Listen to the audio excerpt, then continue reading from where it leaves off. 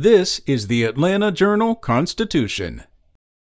Any hope that the coronavirus's milder Omicron variant would lead to a smaller wave of patients has evaporated in the post-holiday peak of patients needing hospital care in metro Atlanta and elsewhere in Georgia.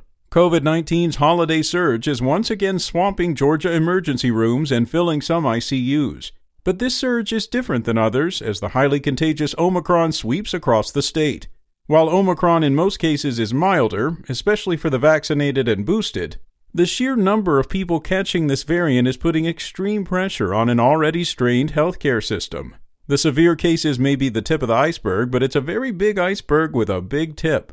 While early indications suggest the Omicron variant carries a lower chance of getting seriously ill, the number of people getting infected is astronomical, increasing the odds that some will be very sick, particularly among those who are unvaccinated. The coming weeks will tell how bad that gets and whether ICUs will become overwhelmed and if deaths will follow.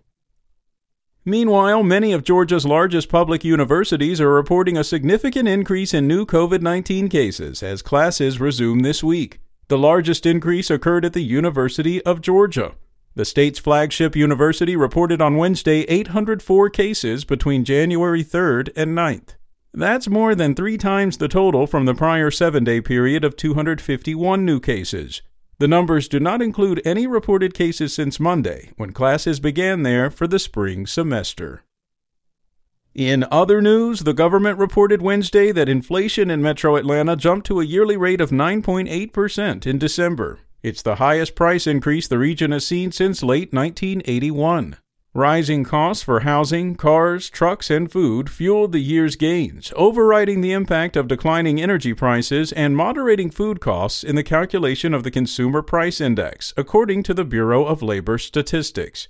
Economist Jason Delaney of Georgia Gwinnett College said that the numbers reflect changes in consumer and company behavior, injections of federal stimulus money, and the continuing effects of a deadly global pandemic. And it's been nearly 4 years since Atlanta's last significant snowfall, but that streak could end this weekend. Winter weather is looking more and more likely as a storm system in the Pacific Ocean moves closer to the south.